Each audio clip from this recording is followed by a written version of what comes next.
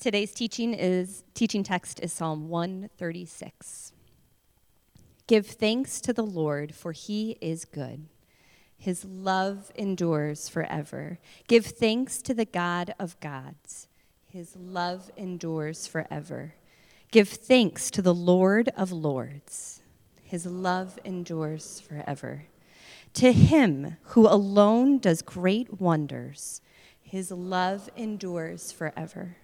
Who by his understanding made the heavens, his love endures forever.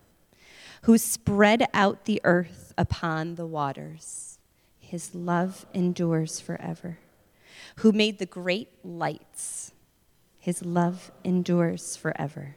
The sun to govern the day, his love endures forever. The moon and the stars to govern the night, his love endures forever.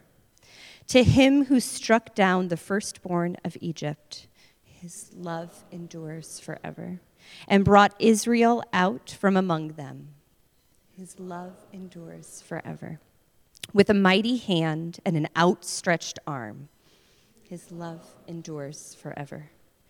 To him who divided the Red Sea asunder, his love endures forever, and brought Israel through the midst of it, his love endures forever. But swept Pharaoh and his army into the Red Sea, his love endures forever. To him who led his people through the wilderness, his love endures forever. To him who struck down great kings, his love endures forever, and killed mighty kings, his love endures forever. Sihon, king of the Amorites, his love endures forever. And Og, king of Bashan, his love endures forever. An inheritance to his servant Israel, his love endures forever. He remembered us in our low estate, his love endures forever, and freed us from our enemies. His love endures forever. He gives food to every creature. His love endures forever. Give thanks to the God of heaven. His love endures forever. The word of God for the people of God. Thanks be to God.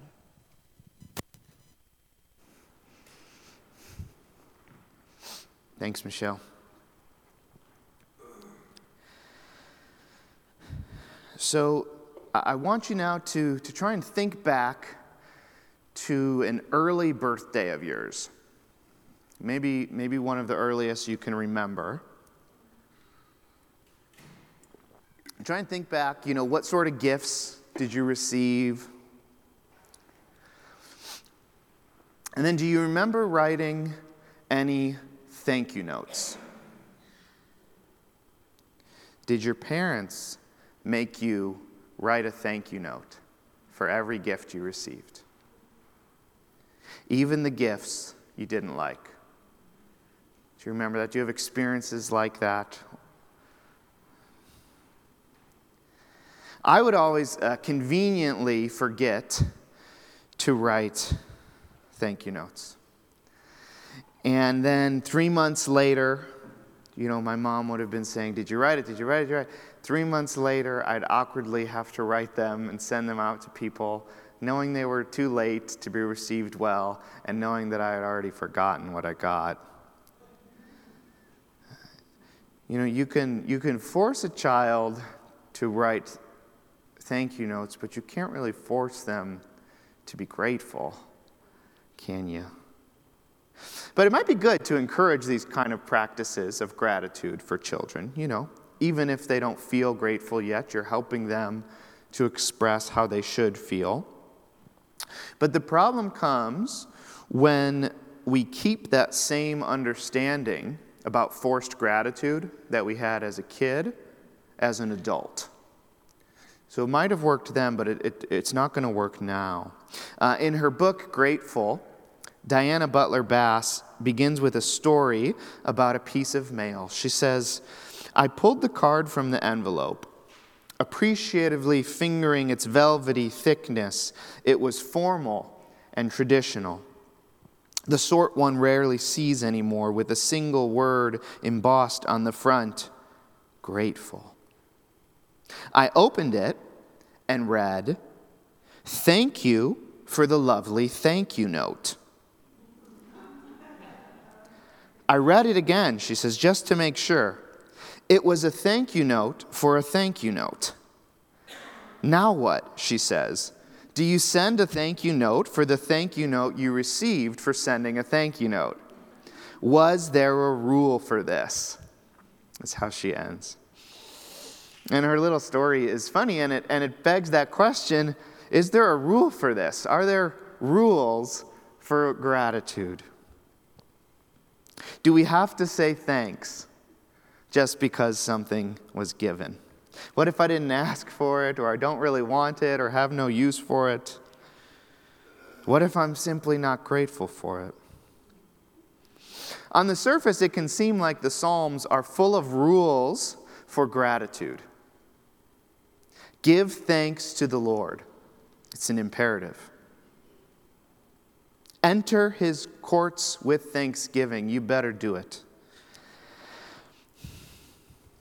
And sometimes, when I'd forget to give a thank you note for something I wasn't really thankful for, I'd get a phone call or a text message a little bit later from the person who gave it. Usually it'd be an extended relative of mine, and they'd ask something like, "Did you get the gift I gave you?" And I'd say, somewhat embarrassed, "Yes, I did. Thank you so much." And they'd say, "Oh, I wasn't sure because I never got a thank you note." It's this sort of passive-aggressive enforcement of manners, you know. And if you read some of these lines in the Psalms, you might wonder, is God a passive-aggressive gift giver, wondering when his thank you note is coming in the mail? Why else would the psalmist so frequently demand us to be thankful to God?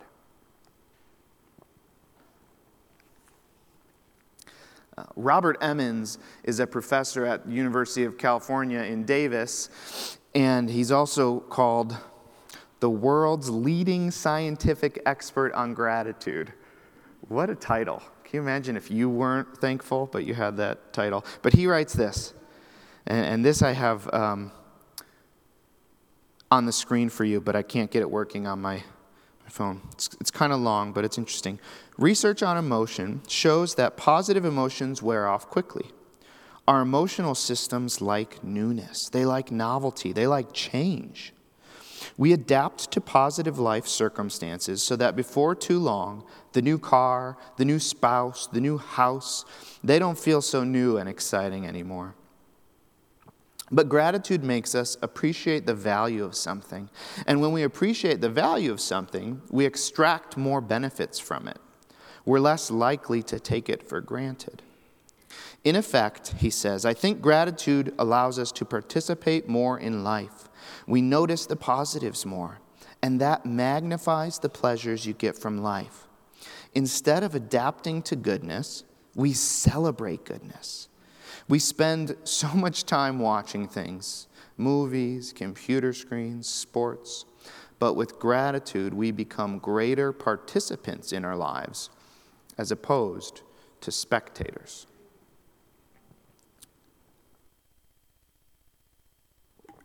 What if God, doesn't actually ask us to be grateful for his own sake, but for ours? What if practicing gratitude is actually a means of paying attention to the presence and goodness of God in our lives?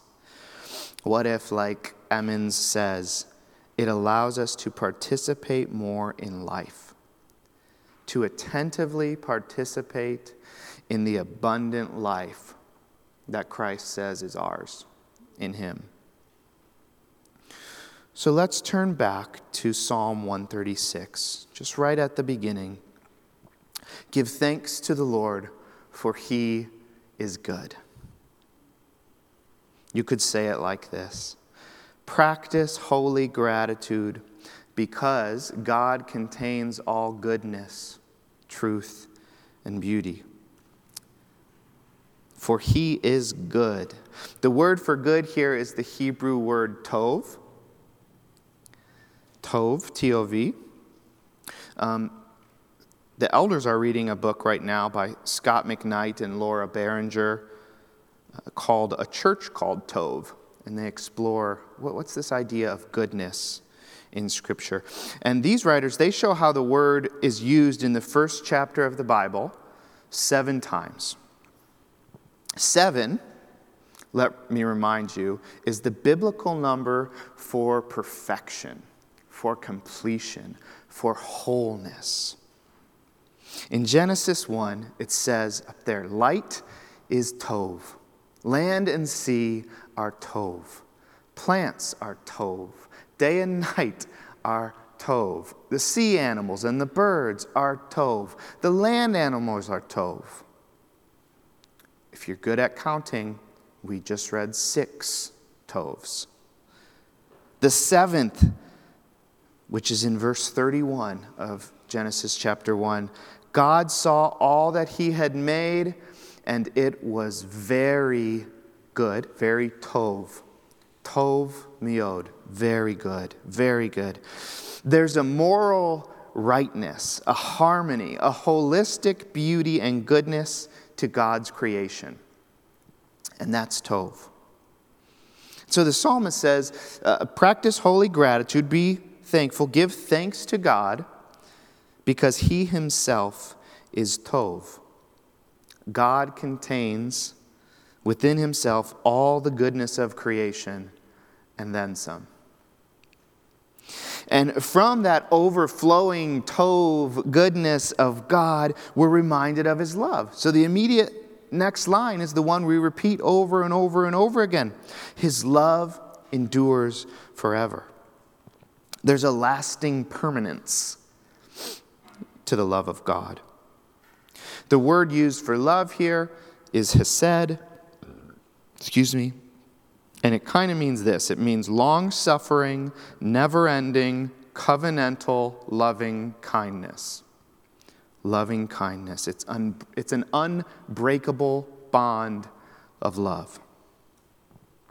And I know you didn't come here to hear what a bunch of words are defined as. These are the only 2 words. I'm not going to go into every Hebrew word. But while this love of God endures forever, right, it's this enduring, unbreakable, hesed bond of love. It never ends.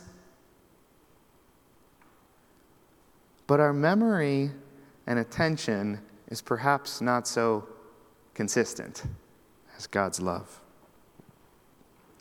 See, the psalmist knows a thing or two about the human experience and how fraught with forgetfulness and distraction it is. Right? If you read the story of Israel, you see how often they forget who they really are. They forget their story. They forget what God is like and what God has told them the good life is actually like. And woe to us if we think we're any different than Israel. Right? We forget. We forget.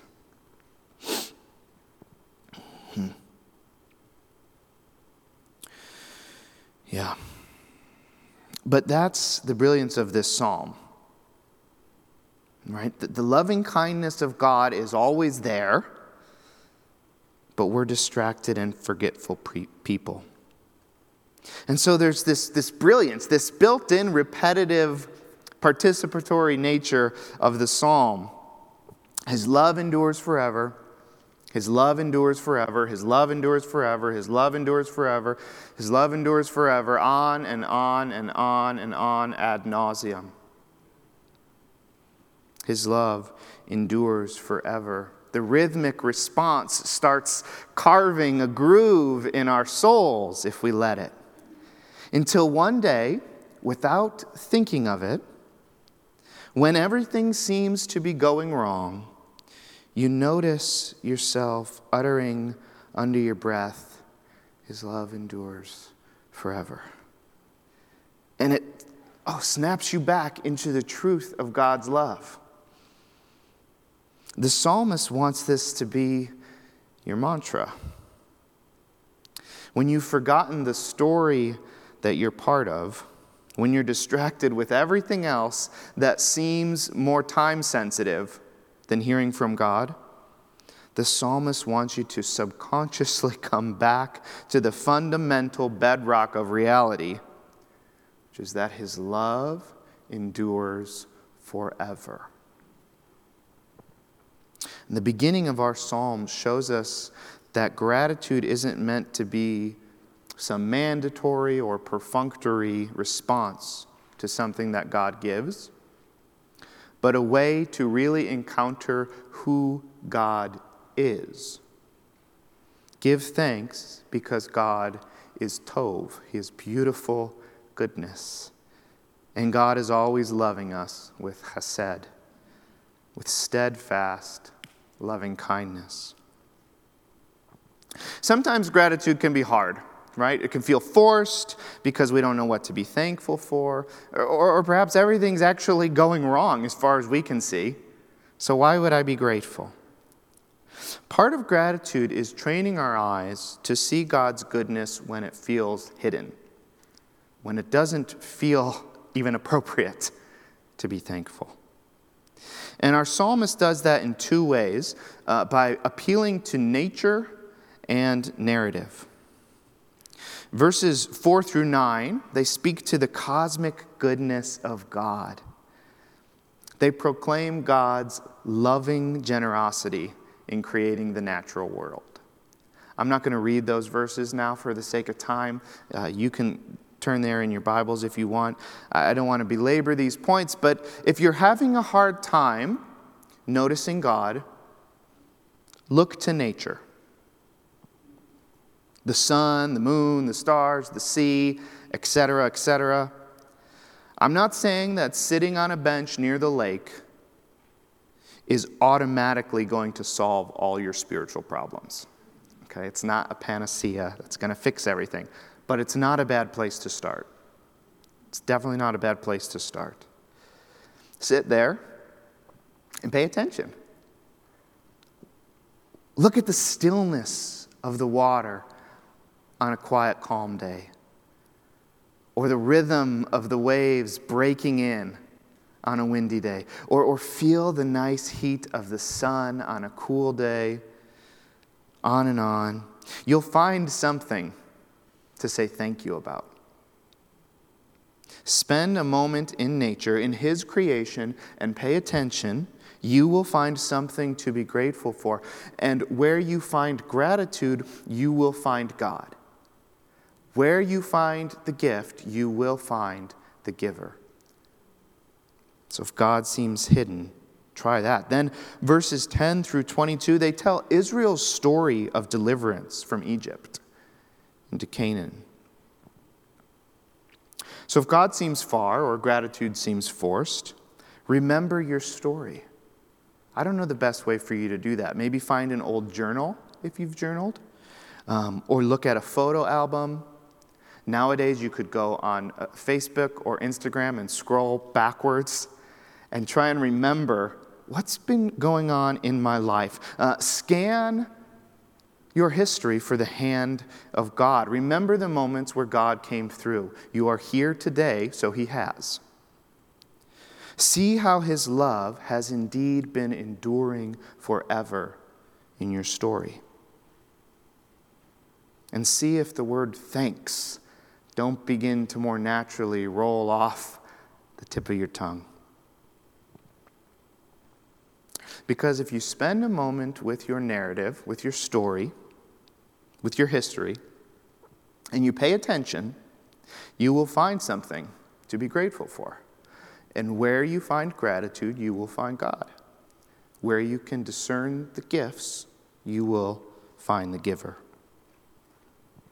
And some of you might be feeling like, okay, this is decent advice, good advice, nature, narrative, there's alliteration, great. But Matt, what if my life, you don't get it, Matt. my life is plagued with anxiety and fear. If I go sit on a bench on the beach, you know what comes to my mind, Matt? All the things that are on my to-do list, all the things tomorrow and this next week that are going to cause stress, and just the last thing I want to do is go sit and be quiet because I get flooded with anxiety. Or you might say, oh, sit in creation. Sure, I sit in creation and I just think about all the ways that we're destroying it. Or you might say, yeah, fine, sit with my narrative. You want me to sit with my story? Do you know the things I've done in my past? Do you know the way I've lived my life? If I sit with my narrative, it's just regret, remorse, anger, disappointment. I don't want to sit and spend time there. If that's you, I don't know if that's any of you, but if that's you, I hear you. God hears you. He's patient with you, so please be patient with yourself. But patiently, lovingly, kindly, but consistently and continually practice gratitude. In recent years, neuroscientists have discovered that fear and gratitude don't exist in the same parts of our brains. Fear resides in the amygdala, that little part, the amygdala, somewhere in there, right? That's what they call the reptilian part. Don't you love that? Or the dinosaur part of our brain. Feelings of gratitude, on the other hand, exist in the neocortex. Right? The sort of front, the bigger part, the higher thinking, critical thought part of our brain. And what's wild is that now researchers are coming to believe that gratitude and fear cannot exist at the same time. Gratitude actually processes fear, effectively driving fear out, taming it, giving us the possibility of acting with courage, hope, joy, compassion, all these things that the Spirit invites us into that might feel impossible when we're full of fear. But gratitude actually processes it. It transforms it. So fear and anxiety, from the perspective of brain science, have a connection with gratitude. Right? And this is one of those places where brain science and scriptural wisdom line up profoundly. You might know these verses. Let's go to chapter 4 of the letter of Philippians. Beginning in verse 4, St. Paul says this: "Rejoice in the Lord always." I'll say it again, rejoice. "Let your gentleness be evident to all. The Lord is near. Do not be anxious about anything, but in every situation by prayer and petition, with thanksgiving, present your requests to God. And the peace of God, which transcends all understanding, will guard your hearts and your minds in Christ Jesus. Finally, brothers and sisters, whatever is true, whatever is noble, whatever is right, whatever is pure, whatever is lovely, whatever is admirable, if anything is excellent or praiseworthy, think about, meditate on, ruminate on these things, such things. Whatever you've learned or received or heard from me or seen in me, put it into practice. And the God of peace will be with you." So I wonder, in your anxiety or fear, does it sometimes feel like God is far away? Perhaps he's busy with something or someone else. Or maybe theologically or doctrinally, you know that God is here, but experientially, he might as well be in Australia or Timbuktu. He's not here. It doesn't feel that way anyways. Paul says, practice gratitude and the God of peace will be with you. So notice two things from these verses I just read. First, Paul says to present your anxiety-inducing requests to God. He doesn't say ignore them or suppress them, but turn them into prayer. And then Paul lists a bunch of whatevers. Whatever's lovely, whatever's pure, excellent, etc. In other words, look around, and whatever you notice that's good, beautiful, true, pay attention to it. Notice it now, in the present moment. Pay attention to those things. The poet Robert Cording, who's also a professor at Holy Cross College, he says, attention is simply a loving look at what is. If you've been around for a few weeks, you've heard that phrase, a loving look at what is. I think we come to know the world not by detaching ourselves from our felt experience, but by inhabiting our bodily experience as richly and wakefully as we can.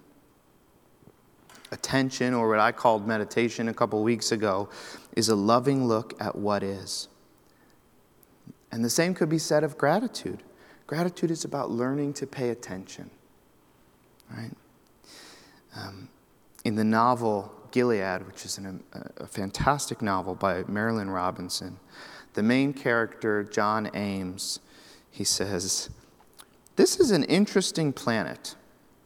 It deserves all the attention you can give it."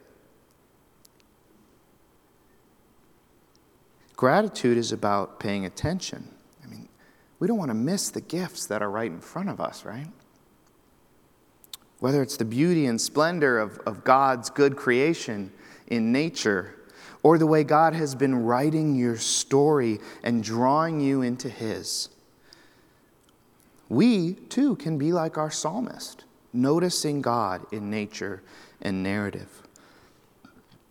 Practicing gratitude has a lot to do with paying attention. And so it awakens you to the present moment rather than trying to avoid it because it's hard or uncomfortable or negative. Paul, again, this time in 1 Thessalonians 5:18, he says this, and you've probably heard this. Give thanks in all circumstances, for this is God's will for you in Christ Jesus. Really important here. He doesn't say give thanks for all circumstances. It's not that we need to thank God for suffering, or for pain, or for injustice.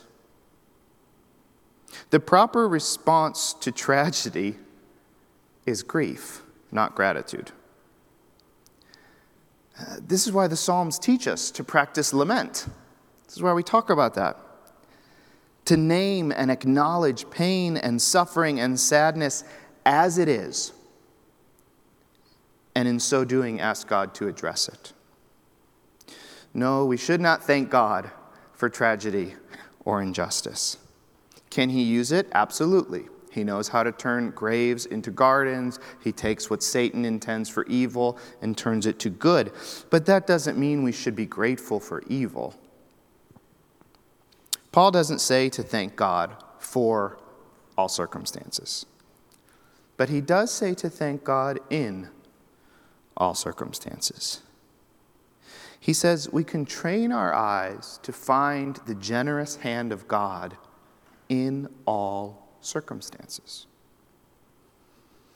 Rather than Paul advising those who deal with anxiety to ignore the present reality or pretend it's not as bad as it is, he says to become aware of the present moment, knowing that in all circumstances, God indeed is present in this moment, here and now.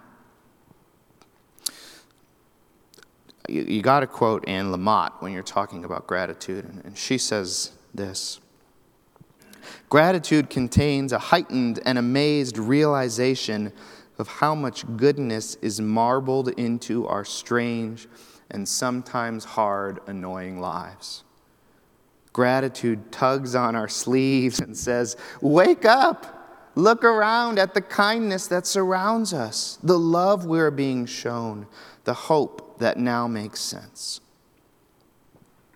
Remember, Paul links together anxiety and thanksgiving in Philippians 4. Despite what we might think, gratitude and grief actually aren't in conflict, because both ask you to pay attention to the present moment and name what is, whether it's good or bad. They're not in conflict, gratitude and grief. The problem with anxiety, though, is that it's actually anticipatory grief. It's often not grief over the present moment.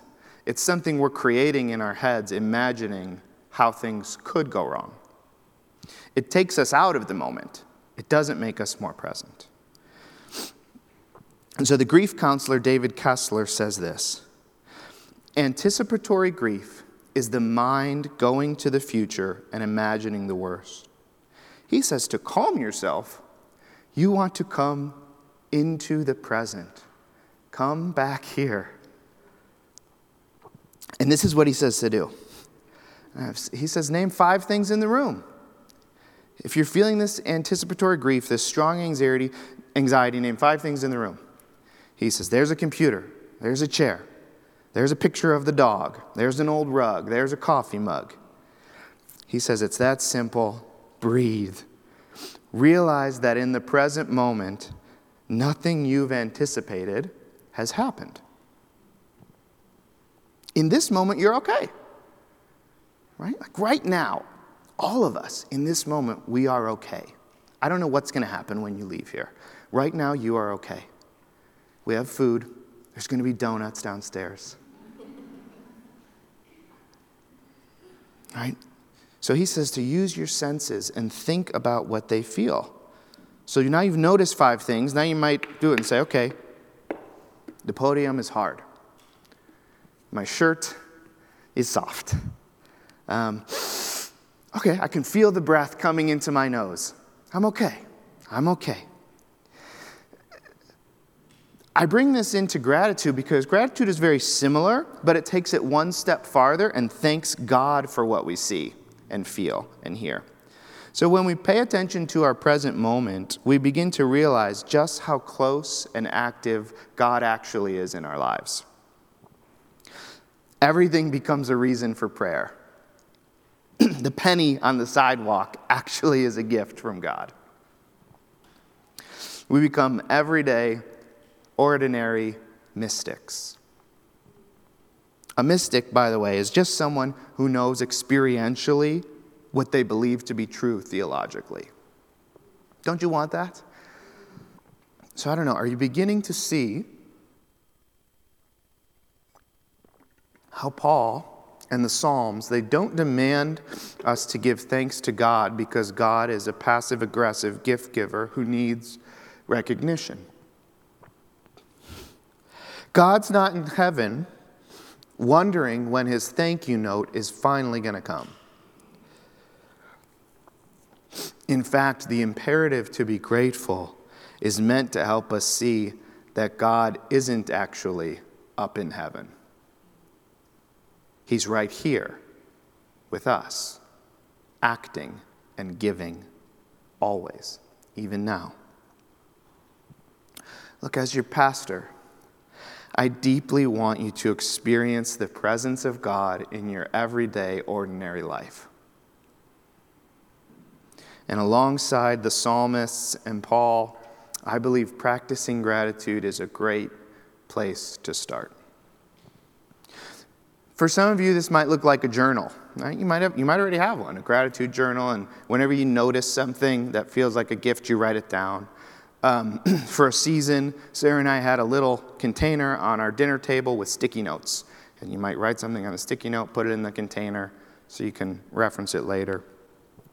I know someone, and this one I really like. I'm not disciplined enough to do it, but he has a binder full of Polaroid pictures of people and things that he's grateful for. So he literally carries around a Polaroid camera, probably not all the time, but often, and he hears a funny joke from a friend, and they're laughing, and he takes a picture of his friend laughing, puts it in his binder.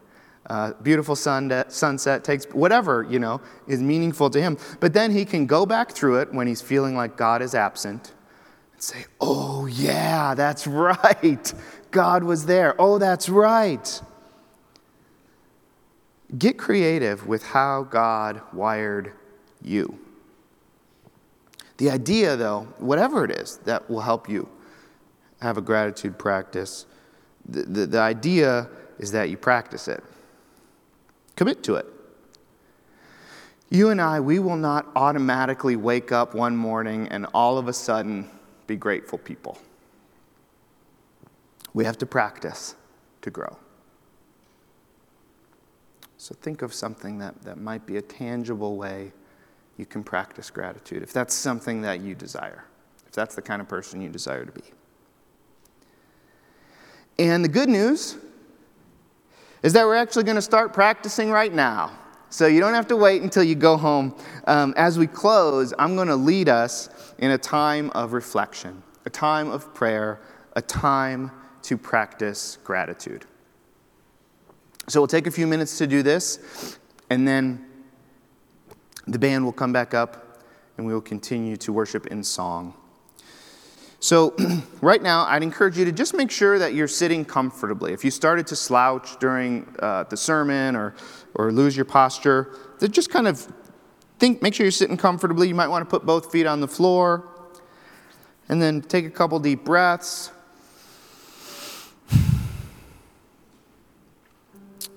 And I'd encourage you to allow yourself to relax. And if you're comfortable doing so, you could even close your eyes as I lead this time of reflection. So as you sit in silence, focus on God's deep and abiding love for you. All right?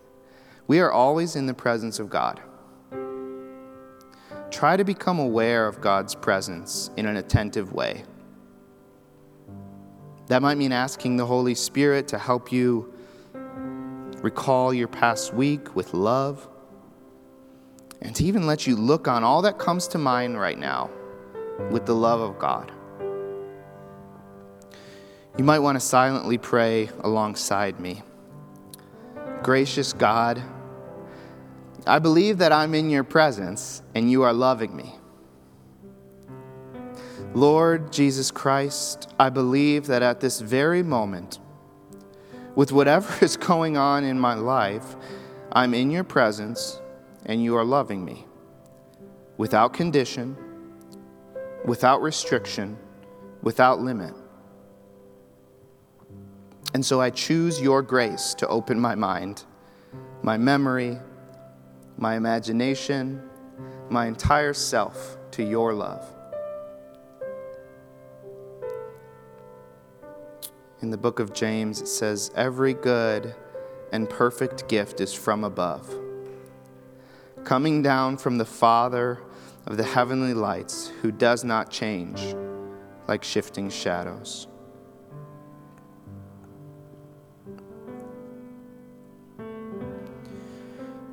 So now would you take a moment and begin remembering the small pleasures of the last day?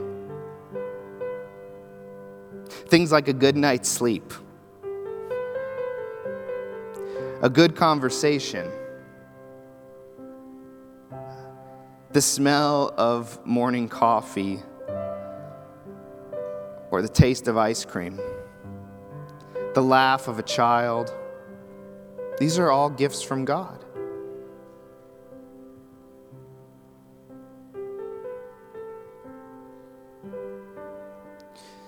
Walk through your day yesterday in the presence of God and note its joys and delights. Focus on the day's gifts. Maybe look at the work you did, the work you were able to accomplish, or the people you interacted with. What did you receive from these people? Maybe think about what you gave them and what a gift it is to contribute. Again, pay attention to the small things, the food you ate, the sights you saw, and other seemingly small pleasures. God is in the details.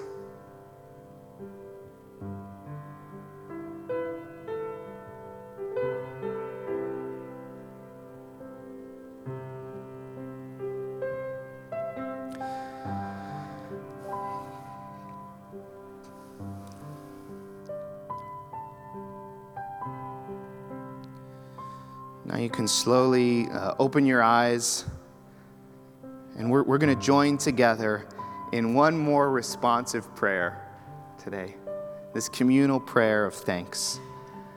Your parts will be in bold on the screen. They're kind of interspersed throughout the prayer. God of great gifts, for the world as we know it, we give you thanks. The world in all its dearness, its brightest colors, the sound of it, the way it meets us each morning when we open our eyes. For the food you provide, we give thanks.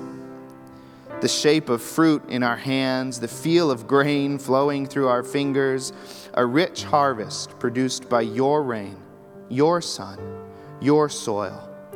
We open ourselves to this bounty.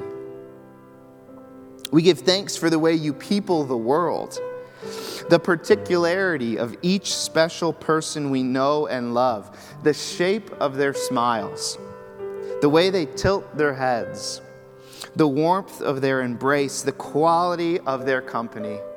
We open ourselves to love. We give thanks for all the world in its immense beauty, its staggering strength, its heights and depths, the breadth of it beyond our knowing. And yet you know it. You know us, and you have made yourself known. We thank you for the contours of your love. In the form of a Son who is bread and wine and water and truth, we are eager to be like him, to be born again in his likeness. Thank you for the possibilities that await us this week, that love can flourish, that hope can blossom, that faith can find a way even in the darkest night. We pray for all who need comfort and peace and help, that you would fill them with your goodness. God of the great wide world and ourselves in this corner of it, make us into people that are open, cratered by the splendor of your creation, and filled to the brink with thankfulness. Amen.